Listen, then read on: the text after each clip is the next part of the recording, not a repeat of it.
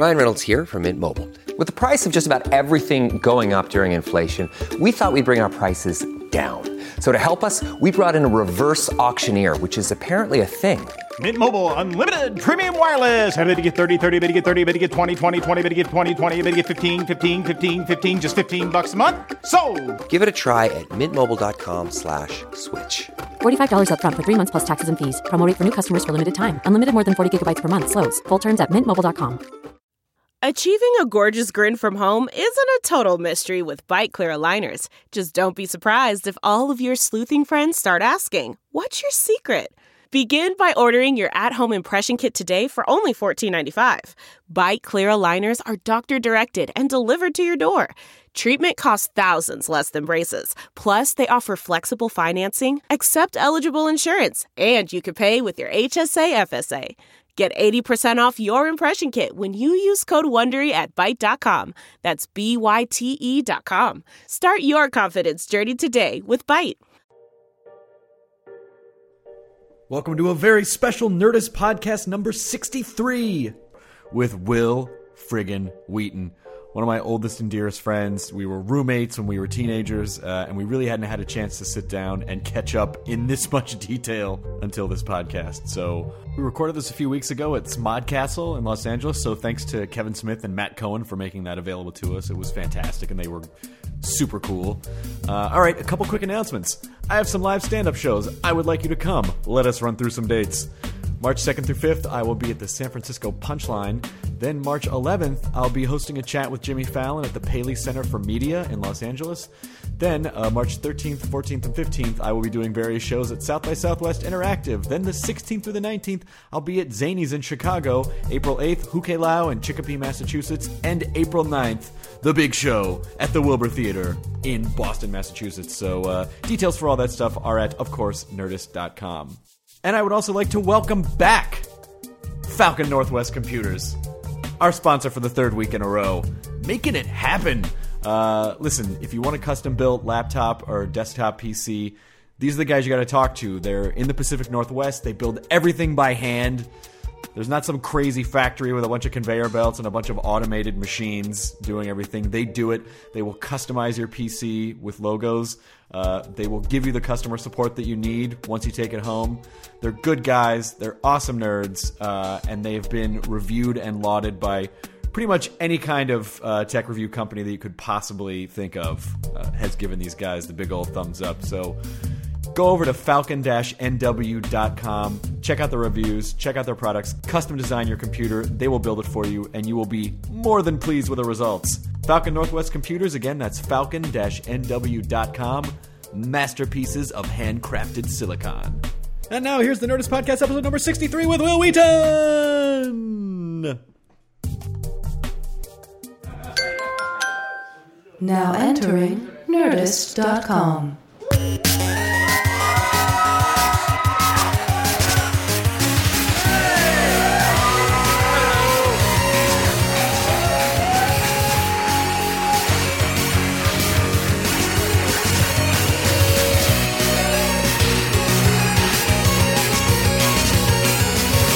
Keep clapping. Keep clapping.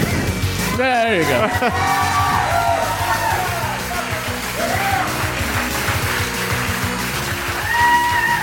All right, that's good.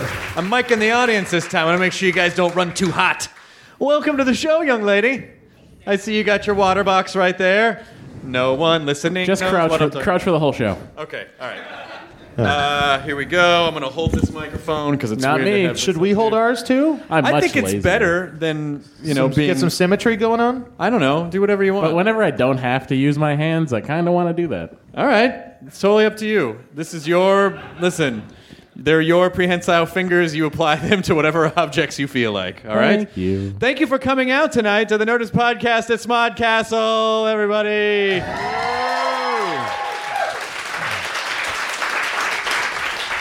Very exciting week. We're in almost week 3. We're actually, what are we? Well, I don't know. This will be week 7 or something. Yeah, but anyway, we've been doing the Guestless Nerdist podcast, and they've been super fun. And the last time we were here with Kevin Smith, who was awesome. we discovered Coined the term Vader pussy. Vader pussy. Vader pussy, yeah. Someone just tweeted me the other day that they used it as a euphemism for something that was awesome. So they said, "Yeah, that sounds so Vader pussy." Yeah. And, That sounds like an old man trying to be hip. Yeah. Yeah. Hey, I get you, kids. That new band is total Vader pussy. Dad, come on, Dad. Come on, I'm a Vader pussy kind of guy. Dad, that's not how you use it. Vader pussy. Oh, At least he's trying. it's true.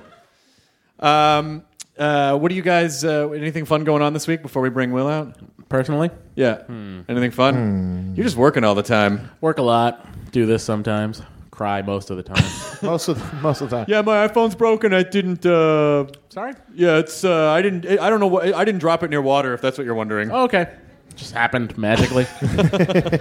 Just a localized thunderstorm in your phone. Yeah. All right, I get it. My the Sorry. inside of my phone controls the weather, and there's a small weather system in there, so that's why it got broken. It's like Sean Connery in the Avengers movie, but smaller. Yep. From now on, you'll buy your weather from me. Who is that? Sean Connery. Oh. Maybe? No. No. Sorry. Who did you think it was? No, I knew who it was. Wait, do it again. I was just trying to make you feel bad about yourself. Oh, thank you. Wait, hold on. You know what? We got to do the James Lipton thing. Matthew, I would like to talk to Sean Connery right now. Yes, Chris. No, Sean Connery. He said Sean Connery. No. This is a pretty good Sean Connery. I'm sorry. Did you have a stroke? Some slight paralyzation on my right side. You seem to be sagging on one side. That is I'm not also Sean. bloated from the medication. That's Sean Connery. I feel like we could blab for a few more minutes, or Sounds good. So, I'm just so excited to get our guest out here because we've been friends he just reminded me, shit, I don't want to say it, but it's a really long fucking time. We've been friends a long time. say it. What? Say it. We've been friends for 20 years. Okay. 20 years. Oh, it hurts. Oh, God, that hurts so much to say that. Oh, it hurts so much to say that. But, he is an amazing guy and has just been one of my best buddies for as long as I can possibly remember. Ladies and gentlemen, please welcome to the stage, LeVar Burton. No, it's Wil Wheaton. Wil Wheaton, everybody.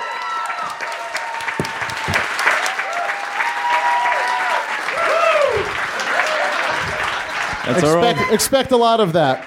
If seeing them talk before the show is any indication, expect a lot of weird inside jokes. I had to make notes, and I never make notes for this show, as you probably know if you listen, just because there are so many wonderful things that I want to talk about with you. Things that have happened throughout our lives, treasured Across moments. the 20 years that we've known each other. Yes. What would you do if I sang out of tune? What was it like working on the Wonder Years? I knew on that afternoon as Chris and I walked across the street that going to the store was less about getting food and trying to buy beer, and it was more about expressing ourselves as the young men we were becoming. I'm glad to hear that because for a second I thought you would cast me as Winnie. And I was going to be... I had. So Will and I met in the early 90s, and we met through... My friend Cal was in your fraternity. I was in a fraternity for my freshman year of college. Jock. Which I have disavowed.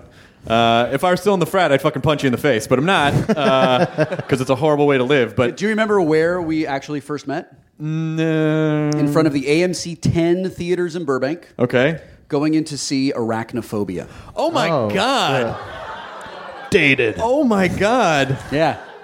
Yes. Yeah. I totally remember that. And then the whole time after the movie, everyone was like, "Did you feel something on your leg?" Like we totally freaked out. It really freaked the fuck out. We really had it. We really got it. And now if you watch Arachnophobia, you're like, I'd actually rather not watch. you don't want to watch Arachnophobia? No, it really skeeves me out. You don't like spiders? Not even a little bit. I don't even enjoy killing them, which I is don't- weird for something that I hate. Oh, right. I go down on them because I want them to. Really? Yeah. I want them to go away in pleasure. You should come over to my house. Really? Yeah. You want me to eat out all your spiders? Yeah, I do. And then you'll leave, and I'll be like, well, if you want more of that, spiders, fucking shape up. Get out of my barbecue. That Chris Hardwick, he sure can make a spider come. I once saw him change the hourglass on the underside of a Black Widow into a moon. She was a widow, but she wasn't mourning her ex-husband anymore. No, she was not. You just gotta be a little faster than the spider. You're gonna do that because they will try to kill you. I sort of developed a snake phobia because of you. Really? You didn't have that because of life? No. Because how often do you come in contact with snakes? If you live in a big city your whole life, it's very rare unless you're in the pet store. Or if you house sit for me. If you house sit for Will. Will used to have a 6-foot python. 12-foot. 12-foot python named Sebastian? Yes. Okay. So... Yes, named after the guy from Blade Runner. There you go. So we... there was one time... This one time when Will was working on a movie called Toy Soldiers, and his parents were out of town. I house sat for them. That's right. And I don't know, you were probably like 17 at the time. No, I was 18 because I was allowed to be off working on the movie by myself. Oh, right. Okay. Without supervision. Okay, good. Good for you, buddy. Which, as it turns out, was a great idea. You and Sean Astin get up to some monkey business over there? A little bit of monkey business. That's great. I got up to some snake business when Sebastian the snake lived in a giant terrarium next to Will's snazzy waterbed. And so, it was the snazziest waterbed that never actually saw any action of all the waterbeds in the world. You want to see my snake? Oh, is that a waterbed? That seems... It never worked. If it makes you feel any better, I had sex with my college girlfriend on your waterbed while you were out of town once. All right? At least somebody did. That's what you get for being in a frat. So the waterbed next to your terrarium that you bought with your Star Trek money got some action. Yeah. So I was banging this Kappa pussy, and no, and that was not the case. But. So I'm there. So was it just like the crazy turbulent wave motion? Did it dislodge the pins that kept the snake in his terrarium? So this is actually... Are we talking about the sex or the actual snake now? So this is actually your fault. No, I didn't fuck the snake out of its cage. I'm pretty sure you did. That's the way I heard it. Fuck it out of Do you its guys cage. remember that story about when Chris fucked the snake out of the cage? Yeah. Guys, that's not how it happened at all. That should be the new level. It's like, oh, that dude can fuck the snake out of a cage. That was not how it happened at all. You had the... Listen, I don't the way that you kept that snake in the terrarium was a piece of rope and a hockey stick, and you had tied it around. Right. And so, So the snake couldn't get out. I'm sure that was the climax of Anaconda, right? They're like, just get that hockey stick in that rope. Yep. The snake's going nowhere. Everyone knows their Look out, Ice Cube! So I come back late at night to Will's house, and I get into bed, and I feel this lump of clothes at the foot of the bed. So I kick it a couple times, like, I must have left my bag on the thing. I lift up the covers, and I just see these two eyes staring at me. Shit. I had been kicking it in the face. I don't know how I didn't get bitten, so I call Will. It's like 3 o'clock in the morning, your time. Let's see if we can recreate the phone call. So it's like 3 or 4 o'clock in the morning in Virginia, and I've been working on Toy Soldiers, and it's a better story if I had an early call, but I don't remember if I did. Let's just decide that I do. So the phone rings, because back in those days, kids, you would have to actually get a phone call on the phone in your hotel. Yep. That was bolted to the nightstand. And you can't set those on vibrate or silent. No, you can't. Setting that phone on silent just means taking it off the hook. Right. Right. Well, which I didn't want to do. Yeah, I know. Don't worry about it, kiddo. So go grab yourself some penny candy, and I'll tell you all about it. What's a dial tone? Let me tell you about a furry little guy who jumps on a triangle named Cubert. He's a saucy fellow who occasionally says bad words. Oh, no, he's all right. So he also, ironically, was chased by a snake. He was. Yes, he was. Interesting. Hubert and I have a lot in common.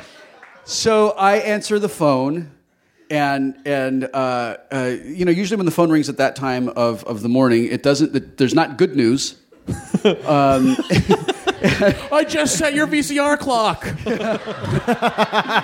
Just wanted to let you know you're a great friend. Okay, thanks. Hey, Will, 70 and sunny tomorrow. Click. Thank you. Oh, fuck. And Chris says, I think I might have just started with like, Will, it's Chris. And then I think you might have responded with great. Why are you calling me at 4 o'clock in the morning? I have to get up early in the morning and go have sex with lots of women. Because that's what I do. I'm 18 and a movie star. Some of this may have been dramatized. So then my response was something like, oh my God, I think it was the snake, and then I kicked it because it was by the clothes. Chris, calm down. Wait, calm down. I can't hear you. I can't. Calm down. Wait, calm down. It's Wait. looking at me. All right. Chris. Did you fuck the snake out of the cage? Because I've always thought that was a possibility, but never really something I had to worry about happening. I got it wrong. I thought you fucked the snake back in the cage. So I had to talk Chris through getting the snake. No. What happened first was you went...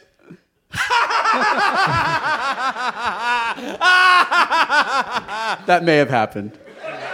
And then you said, well, you're going to have to put him back in the cage. And then I think in my mind, I was like, can't we just live like this and I'll just stay upstairs and then I'll leave him until you...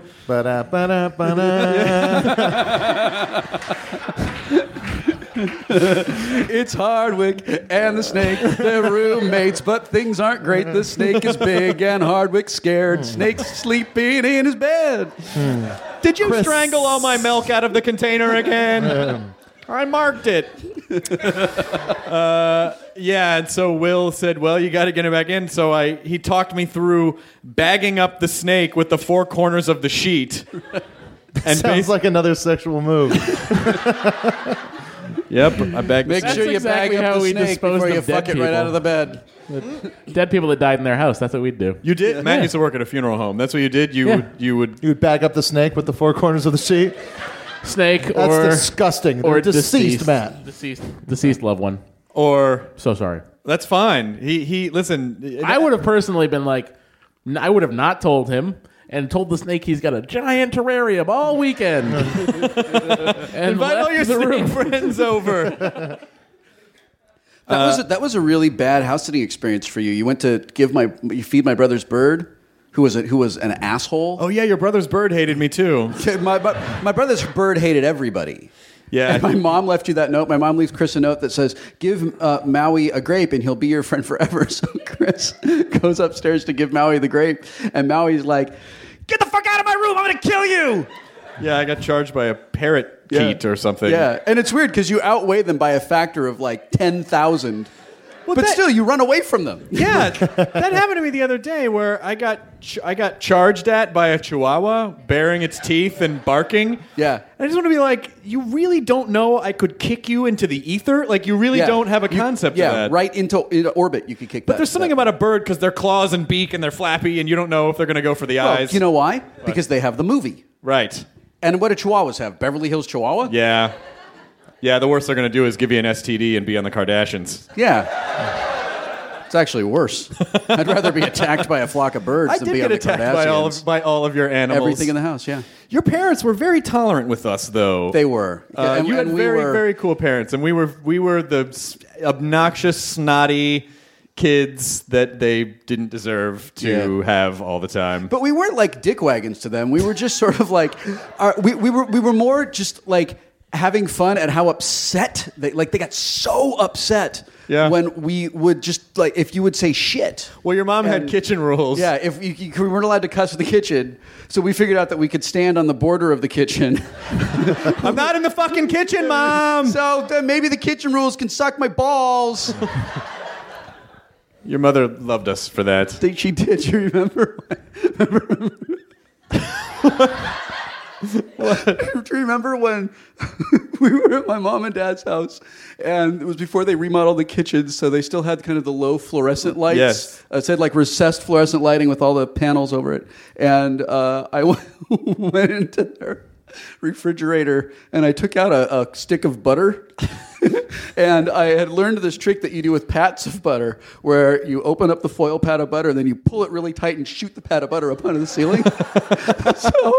so I did that with a stick of butter. Do you remember? And it made the loudest noise in the world. It just... It hit that plastic thing. Yeah. And my dad comes running from downstairs. And at this time in my dad's life, my dad is he's a handsome guy, but at this particular time in his life, he had a rat tail. And he wore like those Birkenstocks and big baggy muscle builder pants. Yeah, a handsome guy. Yeah, I know. You already said that. All right. Yeah, he's just describing a handsome Yeah, that's right. You don't have to be redundant. It's running downstairs. He basically looked like Renegade's beach cousin.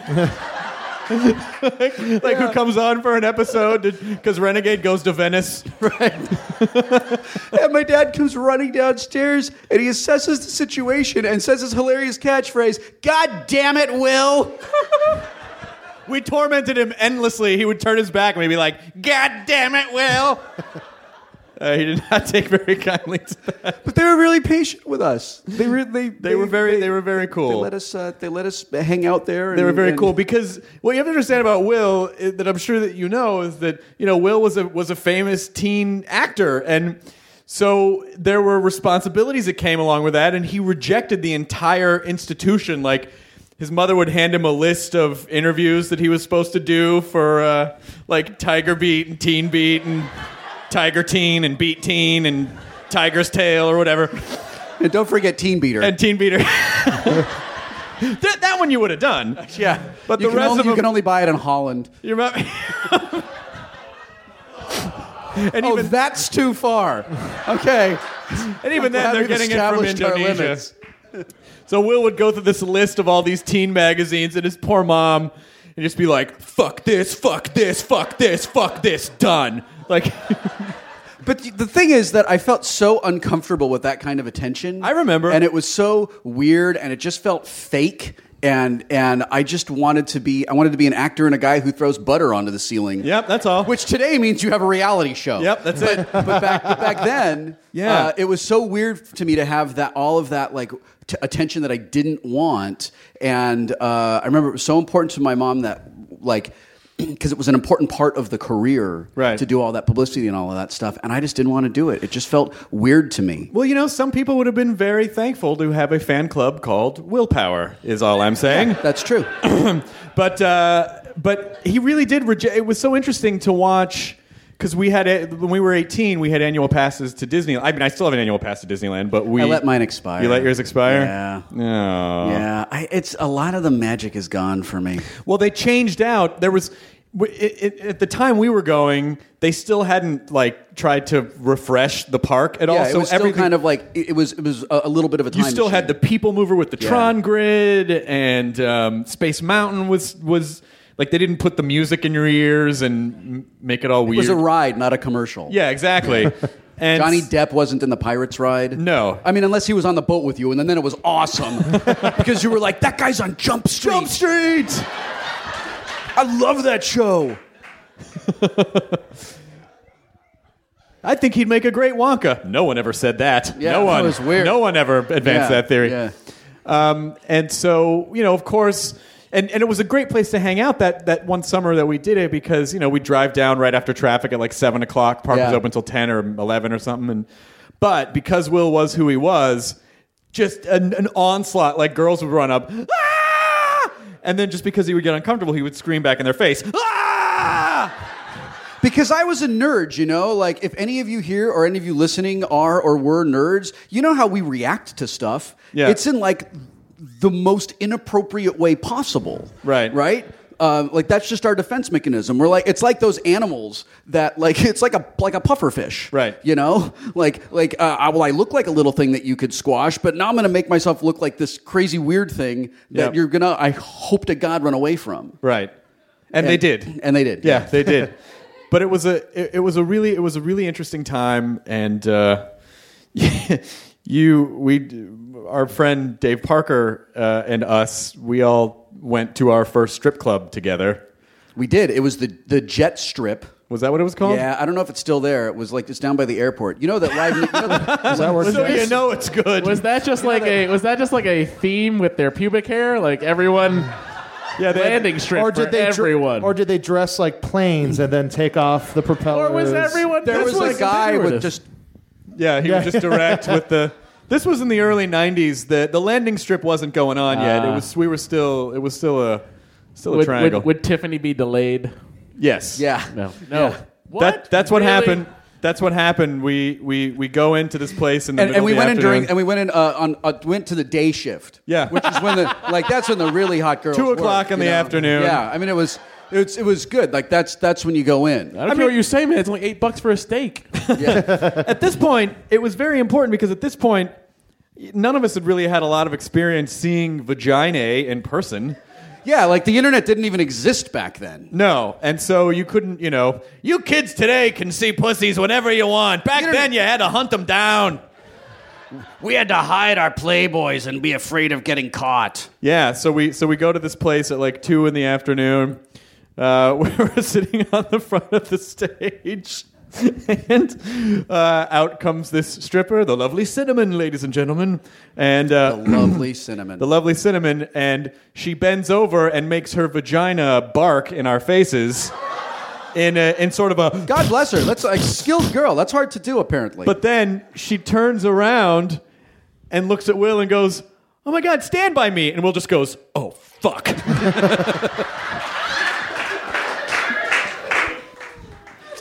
I can't remember if we stayed. Did we stay after that? Not very much longer, I don't think. I think we left. I think we left, and there were some hobos in the parking lot. No, they were the next shift. Yeah, right. How was making Stand By Me? Was it a fun experience? It really was. I just did I sat down with Rob and Corey and talked about the entire movie and the entire making of the movie. And Rob Reiner and Corey Feldman. Yeah. And never mind. Yeah.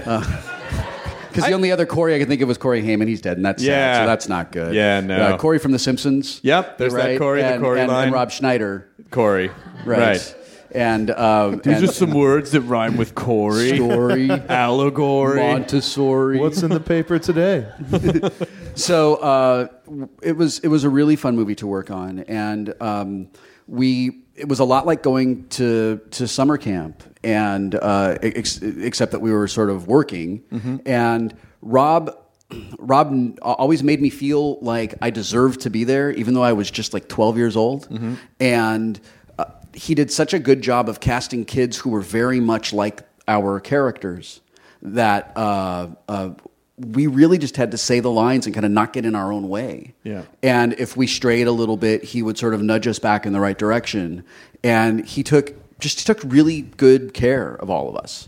And it was a really fun experience working on that movie. We lived in Eugene, Oregon, Mm-hmm. and we filmed a lot of it in Brownsville, which is a little town that you can still go to. If you go to one of their visitor centers, they have a map of like, here you can go to locations of Stand By Me. So a few years ago, Ann and I took the kids on a road trip up to visit her family in Oregon, and I made them go to Brownsville. So imagine like, you're come on, kids, we're going to look at vacation slides. Come on, kids, we're going to go to a town that's 25 minutes off the highway that we've been on for 8 hours already, and you're going to watch me have a nostalgia quake. and we walk Daddy around. was in a movie, kids. What's Put down your Game Boy. What's Chopper really like? A method actor. Yeah. Yeah. So he had to have kind of like a ball fluffer. So there was we actually got this guy who had he had a medical condition, huge distended balls, and he would just sort of run around. HDB? Yeah, just sort of run around outside of. In fact, I think it was Griffin Dunn would run around back and forth in front of his cage to get him worked up, and then he would run after me. But he was a consummate professional, and it was really. It was really sad when he finally overdosed on things that dogs overdose on. Chocolate, onions, chocolate. But we had. It was really important to all of the adults that we did kid stuff when we were up there. So there was a mall in Eugene, and it had indoor water slide. And like, you know those tube water slide things? So they were called hydro tubes, and there were like 4 of them. And you could buy a wristband for a half an hour or whatever and just like go upstairs and ride down the thing and go upstairs and ride down the thing. And that was really, really fun. So the day that we shot in the swamp with the leeches, we were like, we're going to the hydro tubes after work because it's going to be fun. So we go there, and the leeches during that scene kept falling off of our bodies. Mm-hmm. So they used this like contact cement stuff to make them stick to our bodies, and then they mixed it with like some makeup and things like that, and we were just like so ready to go to the hydro tubes that we didn't take our makeup off before we went there. So we go up, and we're like, we have our towels and stuff, and we're like, yay, we're ready to go. We've been listening to Wham the whole way here, and like we're excited to jump in the tube, and like the lady in the thing looks at us, and she's like, y'all have leprosy, you can't come in. like just so matter of factly. Yeah, we got some leper kids. Yeah, and we're like, no, we're actors. It's fake. And she's like, what's going to make everybody very uncomfortable? You can't come in. You have to leave. No, this is the famous scene from Stand By Me. Damn it, it's not out yet. Fuck. You don't know that yet. Yeah. But your kids are going to love it.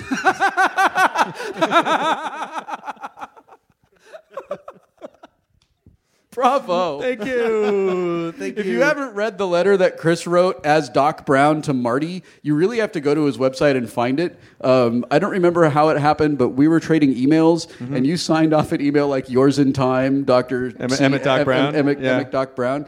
And then I made some ridiculous Marty McFly response to that. And then Chris sent me this huge rant about what an asshole Marty was for not coming back in time to save him. And it's so funny. And he's like, you had a fucking time machine. You couldn't have said it 5 minutes earlier, or come back a day ahead, or I forget exactly what it was, but it's super, super funny. And I was like, dude, you got to put that on your blog. And I did. And at the time, it was one of the most popular things that I ever had put on the blog was an open letter from Doc Brown to Marty McFly. It's super funny. I could read it. That's too long. All right. That's all right. They have the internet, so they can I don't go find understand. it themselves. So they call people on the phone? Yep. I'm still trapped in time. Yep. But it was funny because, like the leeches is a perfect example because people, I remember, would always come up to you, and if they weren't shouting at you about Star Trek, it was leeches, right? Or train. I remember one train, time. yeah. One time we were at a 50s diner. It was like Mel's Diner or something in Pasadena. And you could what was that? It was that was the Rose City Diner. The Rose City Diner. Rose City Diner on was that on Raymond? On Fair Oaks. Fair Oaks, yeah. Yeah, on Fair Oaks and Green Street. You win a thing. She wins going home with me because that's my wife. Oh, that's awesome. You win our Fuck the Guest contest. Woo! You win our, that's your wife, you win our legally bound to fuck the guest contest. Good thing. Honey, I put a snake in a terrarium next to the bed. It's going to be a great night. We are going to fuck this snake so far out of that terrarium. We were at this 50s diner, and they have the little jukeboxes at the table, and it was 5 cents to play a song. And of course, this was you and James did this. Yes, our friend James, and we found the Stand By Me was on there. And so for 50 cents, it just kept going. It would end. And so like the first time it played, Will's like, "Oh, fuck you guys. Come on, man." And like people are looking around, and then it just sort of ends, and then all of a sudden there's a pause, and you hear, and you see there's a little bit of relief, and then you hear, doom, doom, doom, doom, doom, and he's like, "What the fuck?"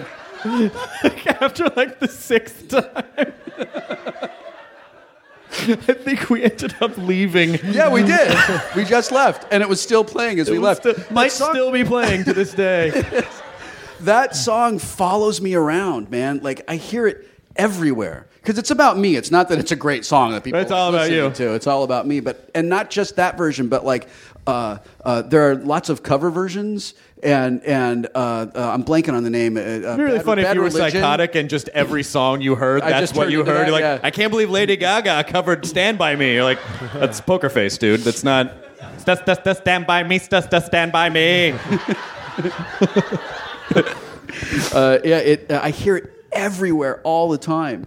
And the video that they made us do is on YouTube. And if you want to just see like how not coordinated I am, because they were like, look, all you have to do is sort of shuffle this way and snap your fingers, and shuffle this way and clap your hands. And I was like, cannot do it. I can roll funny dice. I'm really good at that. I can roll for initiative, or Right. I can get a I can damage. design a dungeon on some graph paper in a matter of minutes and populate it with appropriate monsters for whatever level you choose. But I cannot dance. That's how I talked when I was a kid. I had a lot of speech therapy and vocal cord scrapings. When you did I don't know if I ever saw, what was The Curse? The Curse was the worst movie I ever made. But you were like tiny kid, right? It was right after Stand By Me. But was it in between Buddy System and Stand By Me? No. It was between Stand By Me and Star Trek. Okay. They backed a dump truck full of money up to our house, more money than we'd ever seen in our lives. Yeah, that's the noise it made. That is exactly the noise it made. And they were just like, "Can we just put this on the driveway?" And I was like, "Well, I guess it's not a windy day."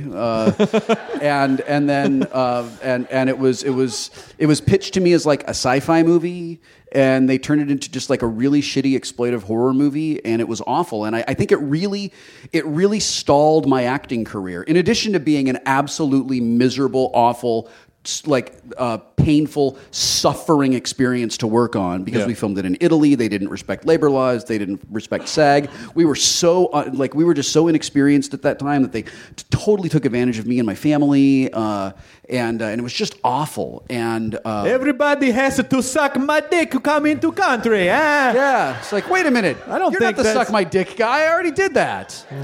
Oh no, I am his assistant. You suck both our dicks today. Again? Yes, you want the stamp on the passport? I don't know. I mean, it's up to you. I can make your life really hard.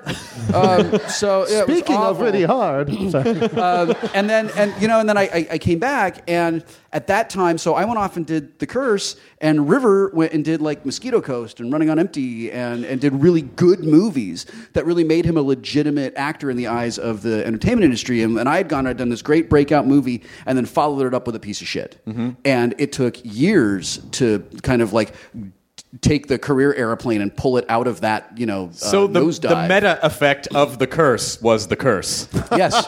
Yeah, I wish that I had done like the Have a Career. Like that would have been a great movie. So what are some other movies back then that you really wanted, that you got close on, that were like ended up just being huge? Christmas Story? Yeah. Oh. Yeah. I knew Peter Billingsley when we were kids. Yeah. And I saw him in the waiting room, and I was like, that's the kid, that's the guy. And I was like 9. I'm like, that's the guy. Did you do that at the... Fuck. Did you do that at the Dirt Bike Kid audition too? Did you go, Nope. That's the guy. Yeah. Dirt Bike Kid. Yep. Anyone know? Anyone ever see the Dirt Bike Kid? yeah. Someone has. Wow. It's a magical dirt bike, and it's Peter Billingsley. Don't worry. Yeah, well, now Yeah. they'll find it. So, watch it. Yeah. I really wanted Monster Squad. Wolfman's got nards. Kick him in the nards. Kick him in the nards. Really, really, really wanted Goonies. Yeah, of course. Because it just sounded like you're doing a movie in an amusement park. Yeah. Like that sounded rad.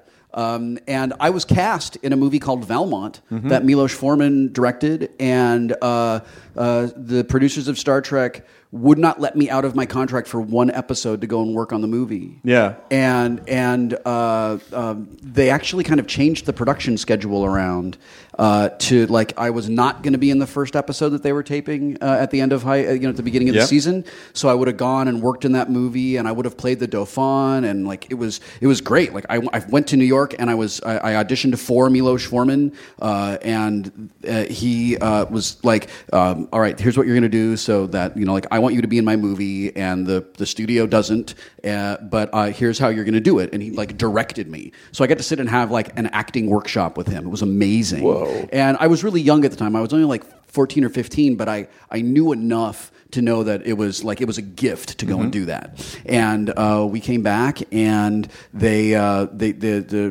said, "Oh, listen, we've changed the production schedule now, and you're actually in the first episode, and you're under contract, so you can't do the movie." And we had to pass on the movie, and then they wrote me out of the episode right before production began. Oh. And it was a really fucking shitty thing to do, and that actually, more than anything else, is why I wanted to get out of the contract to be a regular on Star Trek, because I loved the cast and I loved the show, and I was a nerd. It was like awesome to do that, right? But I just felt like that was such a terror. You don't do that to somebody when you're like partners working on a thing. You do that to somebody where you're like, hey, and guess what? I own you now. Right. And it was so horrible that was sort of like the beginning of the end for me. Yeah, and then because I remember after that, you were like, yeah, they basically just had me come in and say, aye, Captain, and then I fucking sit in my trailer. Yeah, I was really mad. And I became very bitter about the whole thing. And like for like maybe most of the last season that I was on there, I couldn't let it go. Yeah. You know? But I was young and angry teen. And young angry teen, yeah. They made you a full ensign.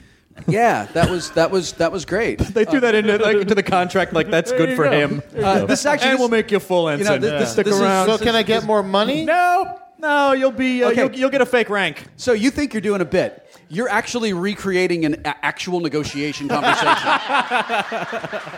So somewhere around like season 3, I think, we're all renegotiating, and so my agent goes to the producers and is like, so we want a raise because this show is immensely popular, blah blah blah blah blah, and they go, well, listen, there will be no money, but we are willing to promote Will's character to lieutenant.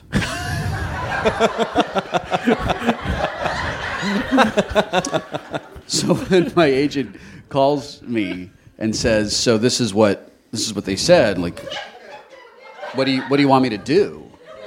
And I said, will you remind them that it's a television show and the ranks aren't real? You don't understand. Lieutenant costs thousands of space dollars. So I was like, and then I got mad and I was like, what am I going to do? Hey, car dealership. Listen, I would really like to buy this car, and I can't, but I'm a lieutenant now.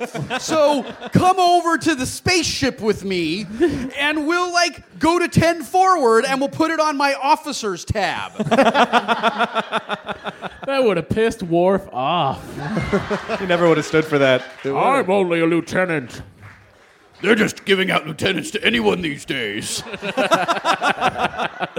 When I met Chris, Chris had been in a really bad car accident, and he had gone through the front windshield of a car because the guy behind him didn't have his seatbelt on. So wear your fucking seatbelts, even if you're in the back seat. You're in the back seat. Your body can propel the person in front of you into the windshield, it turns out. That's called physics. Yep, that's how it works. Momentum, distribution of force. And so Chris's head... F equals MA. Yeah, right through the windshield. And for, maybe the first couple of years that I knew you, pieces of glass were coming out of Chris's head all the time. Yeah, I had all these scars on my forehead. Just little pieces would come out of his head. But then I got rid of those scars when I made a pact with 3 other teen witches, like in The Craft. Yeah. And it looks great, by the way. Thank you very much. So I played hockey in high school, and I was goalie, and I got hit in the head with a slap shot. But what's important to tell is that because my forehead was so carved up, Will would come over sometimes and be like, "What's up, Worf?" Right. So I got hit in the face, and it broke my helmet, and it cracked open my skin. The way my doctor described it was like if you were to grab an orange and just pull on that orange as hard as you can until the skin just pops. That's what happened to your forehead. Yep. So I had 36 stitches in my head and a whole bunch, and it was awesome. Like I had a big, super badass Frankenstein scar that my mom made me get plastic surgery on to get rid of because she's like, it's bad for your career. And I was like, I gotta be a tough guy. And she's like, you're not a tough guy, Will. You're never gonna be a tough guy. I mean, I'm like, well, pushing not you without down. a I'm pushing scar. you down now, and I'm a grown woman. Yeah. Come on, stop it, Mom. So I'm convalescing at home, and the phone rings. And by this time in the world, we had this thing called caller ID, which was very expensive and thousands of dollars a month. Yeah, extra. it was incredible technology. Let you know. You could know who was on the phone before you picked it up. Really? Yes. That cuts out all the guesswork. So you can decide if you're going to talk to them or let them talk to your answering machine. What? Wait, Yeah. there's a machine that answers your phone a robot? Yeah, you put a tape in it. Whatever, future boy. Yeah, and you can have actually recordings of celebrities on that, so they'll think that like James Coco's at your house. Well, I would put something on like, I'm glad you called, but I'm not home, and I'll be back before too long. So I pick up the phone because I can see it's Chris, and I'm like, hey, man. And Chris goes, ha! Who's fucking Lieutenant Worf now? Oh, it was so satisfying. We both had crazy forehead scars at about the same time. It was great. It's the kind of friendship we've had. Yeah. I loved, what was the audition process like for Star Trek? There was like one general casting call with the casting people, and then there was a callback where I went and read for Gene Roddenberry, and I think Rick Berman was there, and Bob Justman was there, and I don't remember who else was in the room, and I was like, that's the guy that made Star Trek. And I totally just I was like Fred Merkel. And go look that up, kids, and you'll be impressed with how clever I am. and I completely blew it. And I walked out, and I ran to a payphone. And I said to and you changed into your super suit. Yeah. Yep. and then I flew to my agent's office, and I was like, I totally blew it. Try real hard to get me a call back in. And apparently they had called, and they were like, it was weird. Something was off with him. Bring him back, give him another shot. So I went back another time, and then I went and tested for the network. What was the audition scene? It was the scene from Farpoint where Riker's like,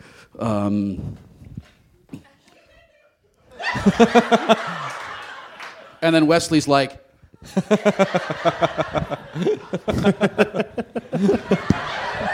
running around excitedly, jumping up and down, bouncing on the walls. Yeah. In the holodeck? I don't know if the scene where Data lifts Wesley out of the water and Wesley goes, wow! I don't know if that was part of the scene. Gee willikers! You're a robot! So yes, it was just that. And there wasn't a lot to go on. And I found out recently, like in the last 10 years, because I'm old enough now that 10 years can qualify as recently. Yeah. And I was talking to David Gerald, and David showed me a memo that he sent to Bob Justman that he wrote in 1987, where he said, so listen, I don't think this Wesley Crusher character is a good idea. I think that it's going to alienate fans, and I think it's weird that we have this kid on the spaceship. So if Gene is set on having this character on the show, you need a young actor who can pull off what this character demands, so that it's not terrible. And since Jackie Coogan is an adult now, yes, you should look up Jackie Coogan, kids. You'll be impressed with how clever I am. Then he said, so I think you should see this kid Wil Wheaton. He was really good in Stand By Me, and the teeny boppers love him, and that'll bring in that audience to the show. And that's how I got the audition in the first place. Wow. And and David actually emailed me a copy of the memo that he still has. It's the neatest thing. So it's just nice. like, wow, that's a cool thing to have. And you got to be this nerd. I mean, the potential for Wesley was so awesome. Like, because he was a nerdy kid. Like, yeah. I think the great failing with the writing of Wesley Crusher was that the writers in Star Trek never let him fuck up. Right. And you never got to see him be the like angsty kid that I was. Right. Because Wesley and I were in like totally the same situation. We were kids. You lived on a Star Cruiser? I did. And I almost got promoted to lieutenant. We could have had lunch. God damn it! Yeah, sorry. We were both kids who spent all of our time with adults, and we could really relate to them professionally, but not personally. Okay. And it created this thing where I was like, I want to hang out with you guys. I listened to Depeche Mode, and they were like, yeah, no. We listen to music that sucks because we're old. Except Frakes. Frakes was all about jazz. And Frakes was like, listen to Miles Davis. And I was like, I don't get it. I'm too young. But it really made me feel weird, and it made me feel isolated. Did he say, how about now? And then he opened his shirt. Yeah, and I was like, well, I don't like the music anymore, but this whole situation just got a lot better. Yeah, grooving. I spent time with people my own age, and I always felt like I had one foot in each kind of like grown-up world and kid world. I totally felt the same way. And yeah, so it's weird. It was weird. But I do remember that you were pretty, like the cast, like everyone seemed to. You seemed to, they were great. Like they were like a family to me. You told them the awesome story once where you were shooting a scene, and Patrick Stewart, when you were shooting the scene, said something like, "Ensign Crusher." Oh, I know. Yeah. You know, Wesley, in old nautical days, ensigns performed certain favors for their captains.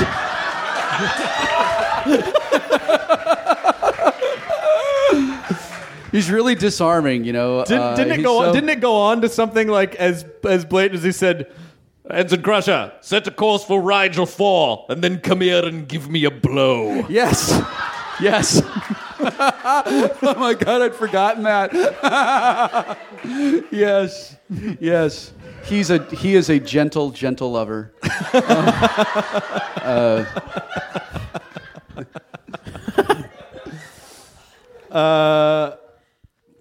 The other thing that I want to talk about is post Star Trek. Wow, we've really. This is great. How are we doing on the list? We're doing pretty well, actually. Yeah? We're most of the way through a lot of the stuff I wanted to talk about. Will and I had the distinct pleasure of. So you were living with your parents in your parents' house at the time. You and Jeremy and your sister Amy and you were 17, 18 years old, and but unlike like you had money, so you could have lived wherever you wanted. Right. But I said, hey, my roommate is going to Japan, and I need a roommate.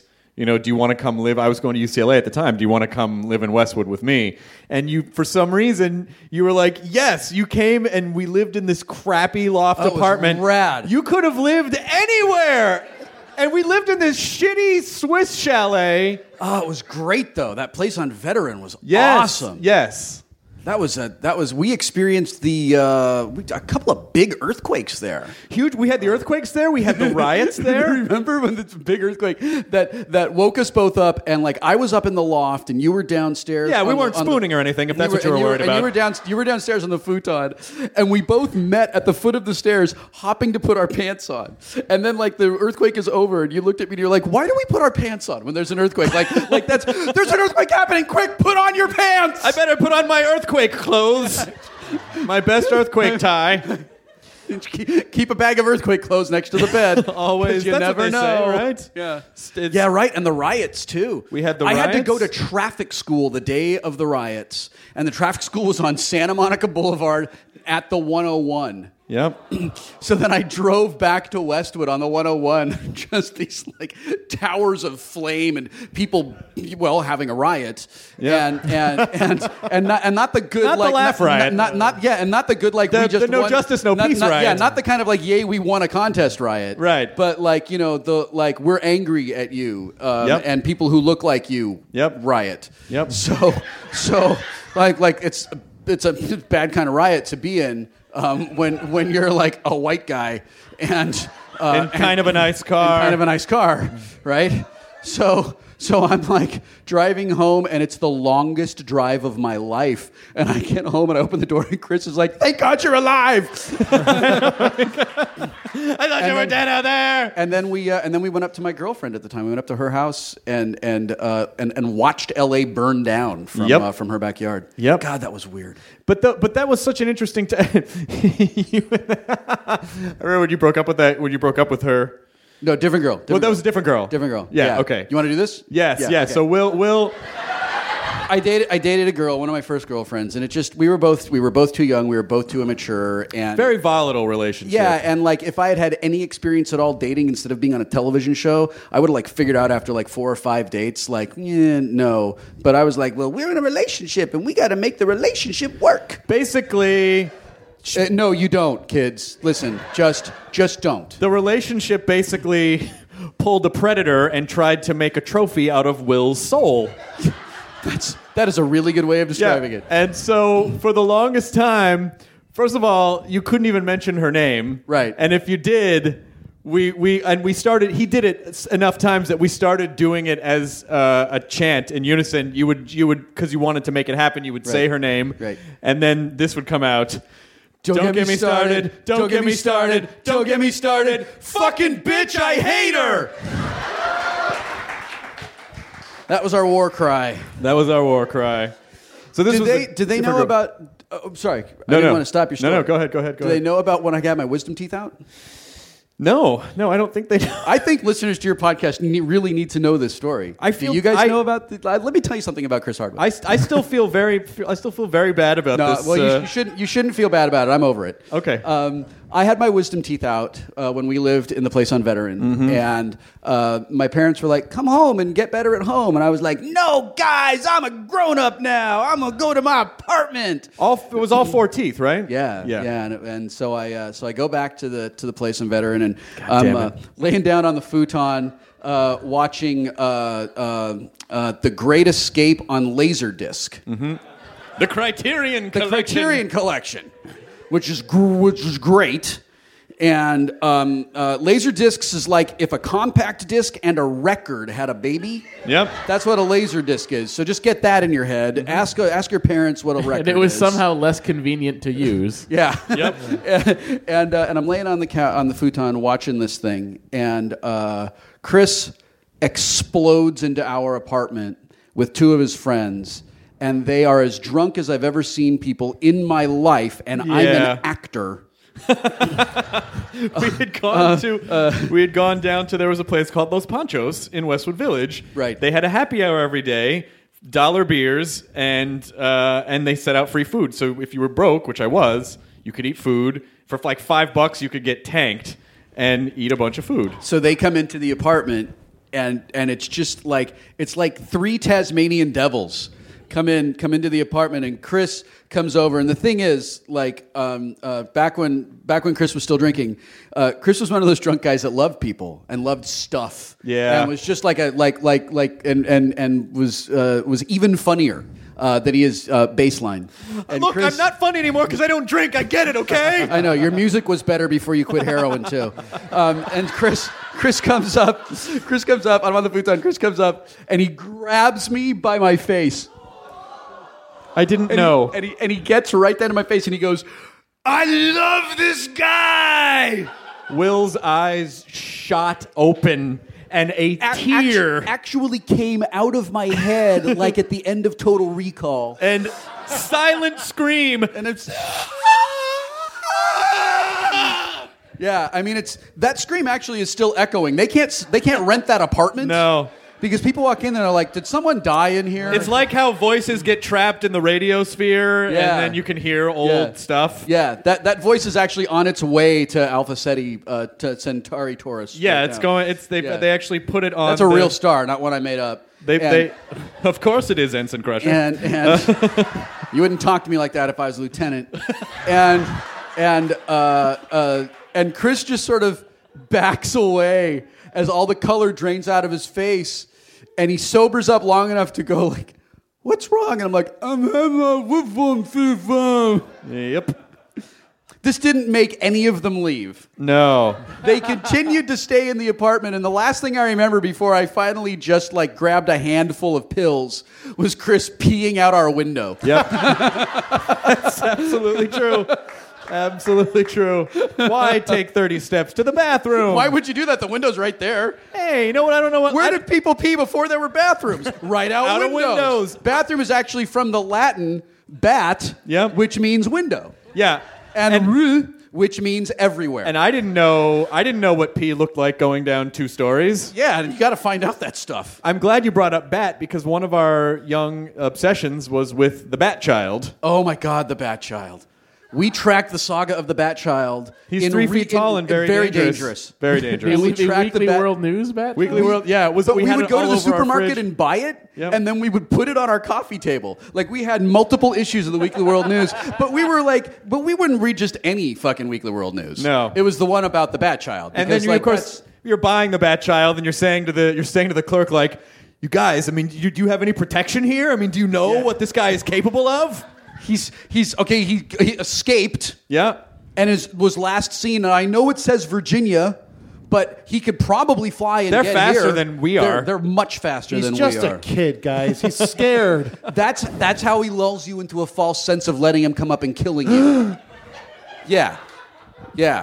But what was so great about that time in our lives is because we were at about the age 18, 19 years old. Was when we started really finding things that would define our comedic voices later on. Like, Will and I every day would watch the old British Whose Line Is It Anyway? We discovered Ren and Stimpy together. We discovered Mystery Science Theater together. We would have MST3K parties. Yeah. And at the time, you could only watch Mystery Science Theater once a week. It was on Friday nights from 10 to midnight or midnight to 2. I can't remember. It was on Comedy Central. And so, we would have these Mystery Science Theater parties. And it was a really... And we would go down to Dave Parker's to watch The Simpsons on Thursday nights. Yep. And that was... Those things were they are load-bearing pillars in the building that is our comedic sensibility. Yeah, and we got to experience all that stuff together. And then after a little while, we moved. First of all, we moved from the Swiss chalet into a snazzier apartment. It was super snazzy. It had I couldn't afford. I had no business trying to keep up with your financials with my car parking job. I couldn't park a Galaxy class Star Cruiser. I could only park cars. Yeah, it's a starship. It's not a Star Cruiser, Chris. You're right. No, you're right. Sorry. Thank you for saving me that unpleasantness. Sorry. No, you're right, Matthew. Will would get 70 tweets. You're right. Times a million.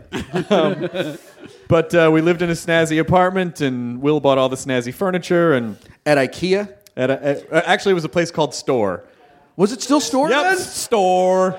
I built a bookcase yesterday to put into my new office, and I got the bookcase at Cost Plus. Yep. And I actually said, I bought some other furniture from my office from Crate and Barrel, and I said to the guy, I was like, well, what about this? This is a nice bookcase. You just have to do a little assembly. And I actually said, I'm too old to be assembling furniture. and then I couldn't find one that I liked, so I went to Cost Plus. And I was like, that's a nice bookcase. I'm going to buy that. And it was one that I had to assemble. I assembled it in fucking record time with no mistakes, glancing at the pictograms that seriously look like hieroglyphics on the thing. And I realized that when we were in college, I put so many skill ranks into Allen wrench bonuses that, like, I am a furniture assembly ninja.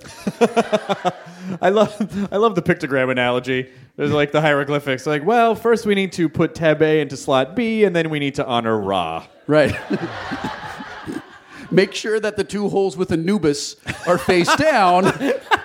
Do not mistake these for the two holes that are just a jackal. How do we keep building a pyramid? Is that a sarcophagus? That's a couch. But it's called Konlichmickenbacher. Yes. It's the KH. It's that sound. But we lived together, and then Will, in classic nerd fashion. I mean, the thing that people need to understand about you, and I think, as nerdy as I feel like I am, you way out nerd me. I mean, you. Yeah, you were cool for a while, and not in like a cool kid way, in like a wow, Chris is cool kind of way. Like when you started doing comedy, and you were in the comedy club at UCLA. I was at Chris's very first ever stand-up comedy show ever at Sproul. I remember it. How was it? It was really, really funny. Yeah. And I was... the only joke that I remember was something about how K-Light, actually, if you said the letters right, was clit. Oh, there was a radio station in Los Angeles called KLIT. Right. K-Light, yeah. And that it was appropriate for love songs, but nobody could ever find it or something like that. I forget. It was really, really, like, when you're 20, you're like, oh my God, he's saying what we're all thinking. And then And I think it went somewhere else, like, it was like that the person who ran the station was a giant disembodied clitoris. It was Right. like, we must play adult soft rock. And Furman did stuff there too, and and I was still ultra nerdy through all that. I was editing videos on my video toaster. you had the video toaster, which the video toaster was a much more compact video editing system. Yes, yeah. So imagine Final Cut Pro. Except it takes 2 entire computers to run it, 3 monitors, and you have to get this thing called a time-based corrector to connect video to it to make it work. That was super duper state of the art and replaced like close to $100,000 worth of high end studio equipment. You could store up to about 2 $6. megabytes of information. Yeah, and the install was only 37 floppy disks. So Will is always ahead of the curve on every nerd thing. I remember seeing you when you used to do comedy shows at Acme, and you were doing the J. Keith Van Stratton show for a while, like in 2001 or 2002. You said, "Yeah, I'm doing this thing called blogging," and I'm like, "What?" You're like, "Weblogging. It's like a weblog. It's like a diary, and a lot of people read it. I don't know. It's just something I do." And so you were the first blogger I ever met. You might have been the first blogger. I'm not 100% sure. I don't think I was. I think Doug Searles was doing it longer than me. So at this point in our lives, Will decides, I hate the entertainment business. Fuck everything. He had become friends with the video toaster people because, of course, they were Star Trek nerds. Yeah, well, this is before, and this is in about 93. Right. They gave him a video toaster unit that he had in the apartment. Will had just come out of his I'm going to be a DJ phase. I was a good DJ. Shut up. I was an awesome DJ. I'm good at things that start with D. DJ, DM. Yep. My DMX impression is ballin'. Really? Up in here? Up and everywhere. Okay. That doesn't sound like DMX. Well, I'm not doing it right now. I'd like to talk to DMX for a minute. Fools, I ain't gonna waste DMX on your sorry white ass. Where did Will go? So yeah, Will had just come out of it. I mean, the thing about a guy who was very creative and had a lot of creative energy, but also had a lot of money, was that Will could go out and buy like an insane DJ setup and crates of albums and spin records. But in that's the the apartment. thing. Like everybody else, that was like I never did drugs. No. And like we went to raves because it was fun, but never did drugs there. No. Like that was like we weren't fuck ups. No. You know, we were nerds and like I was a nerd with money, so I was like I want to have fun computers and I want to have I think it'd be fun to learn how to do this thing. Yeah. And that was rather than like spending all my money on heroin and dying. Yeah. It was. I think I made a good choice. I think you did too, and I was a consummate beer nerd. I nerded out over beer so it's much. Because of you and your friend. His name was Steve. He brought a Rogue's Red Ale to the place on Veteran. And that might have been Steve Callahan. And I was like, maybe it was. Steve Callahan, now co-EP of Family Guy. What? Yeah. He was in the UCLA Comedy Club. He was my orientation counselor at UCLA. Glad he calls me all the time. So he brought that over, and I remember because I was like, beers for race cars and rednecks. Bring me another rum and coke. Yeah, and then we introduced you to all sorts of crazy brown ales and Newcastles. That's what beer tastes like. Yeah. And I've been struggling with it ever since. I ruined you. But Will decided, I'm going to give up acting. I'm going to move to the video toaster headquarters in Kansas. In Topeka, Kansas. And he just abandoned your life for like a year and you moved to Kansas. For like 3 years. Was it that long? Yeah. Took all the awesome furniture with him. I had to move out of the apartment. I had to move out of the apartment where we had landlords with a very sweet, mentally challenged grown-up son who recognized Will and would knock on our door every day and you'd look through the peephole and you'd see him standing there, and you'd open the door, and he'd just look at you, whether or not it was me or him, and just go, "Are you Will? Are you Will?" We just both started saying yes. Yes, yeah. And that'd make him really happy, and he'd go away. It made him happy, yeah. So, and then you moved to Kansas. And I don't know what happened in that 3 years because we didn't really talk that much. What did you do? I worked in their marketing department. I went to like trade shows, and I was really excited about that. I was really excited by the idea of the video toaster. I was really, really excited by the idea of removing a major barrier to entry for creative people because I had seen that the entertainment industry didn't necessarily reward good ideas. And I'm sure that's hard to believe if you turn on television today. Yep. But it is so hard to keep up with the Kardashians. It's really hard. So I had I thought it was a great idea, and I wanted to sort of like subvert the system, and we did that. But we were about 5 years ahead of being able to put it online. If we had done this. If YouTube had existed back then, we would be having this conversation on the top deck of my private yacht, on my way to the other private yacht. With all these people, too? No. Oh, okay. Are you kidding me? You Private. Yeah. You guys wouldn't be here, that's for sure. Nobody would be.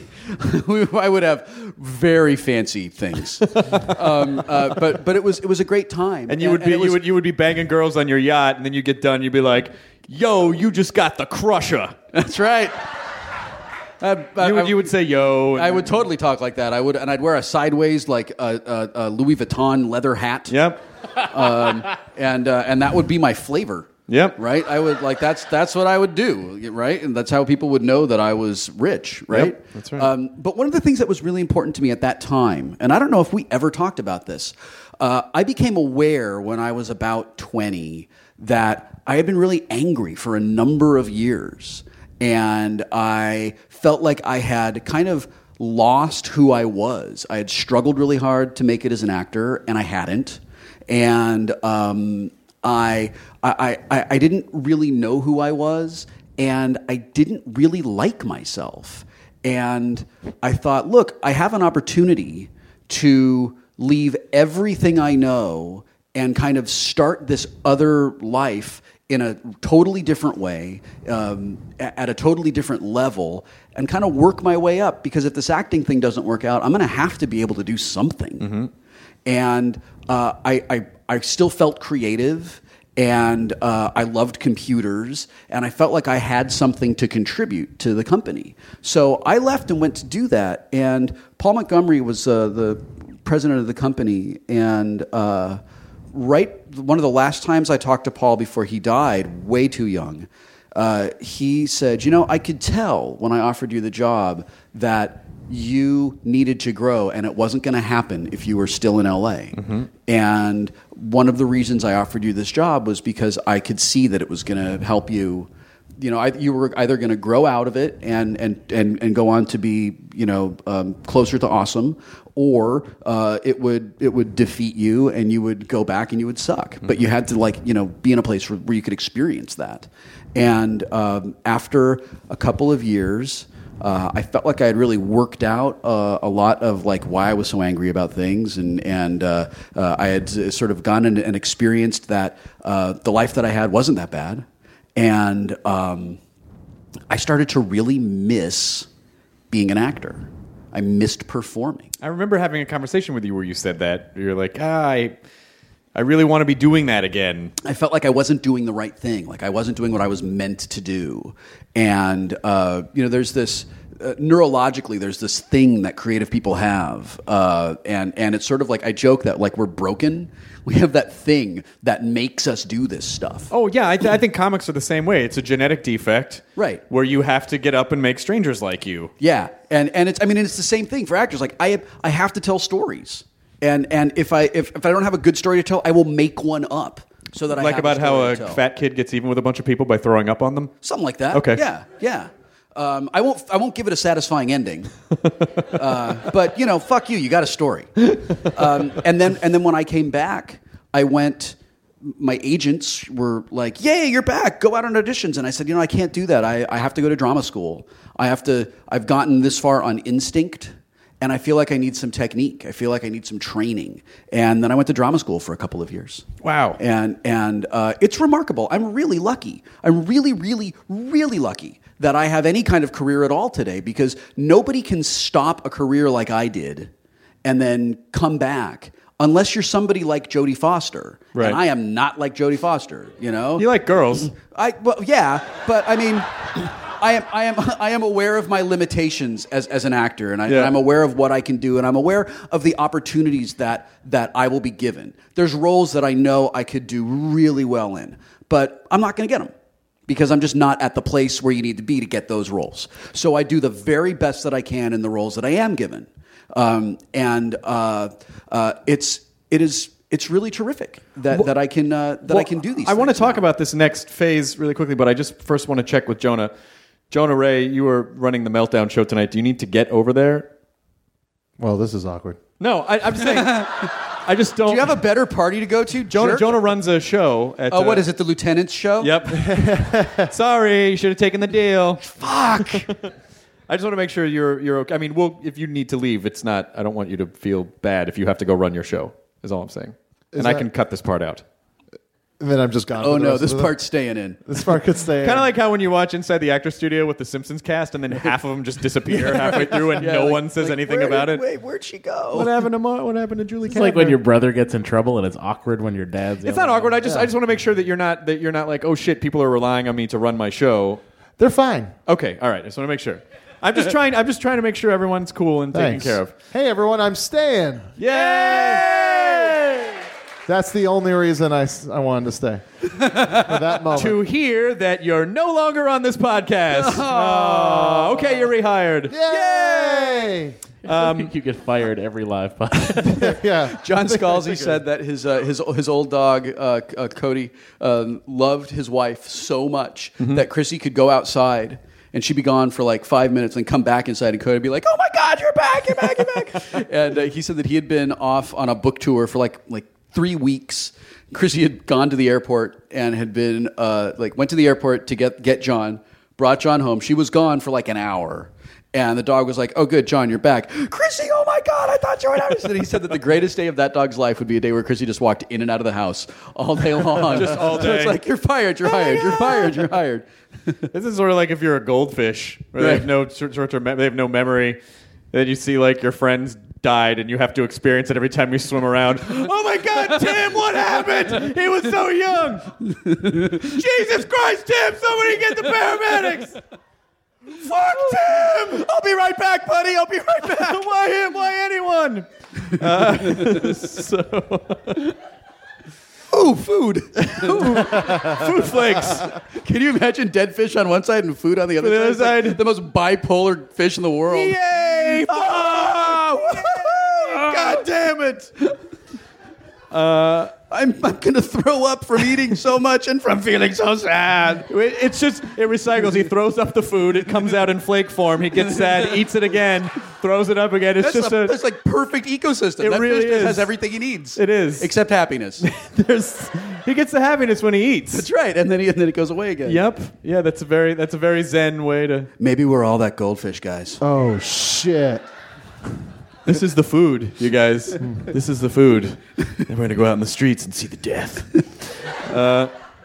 But what I do want to talk to you about is that because your career now is on fucking fire. And what I love about what you do, and you really were inspirational to me for why I decided to, you were a guy that sort of made me realize like, oh, if you like nerdy things, you can just go make a career out of that if you want to.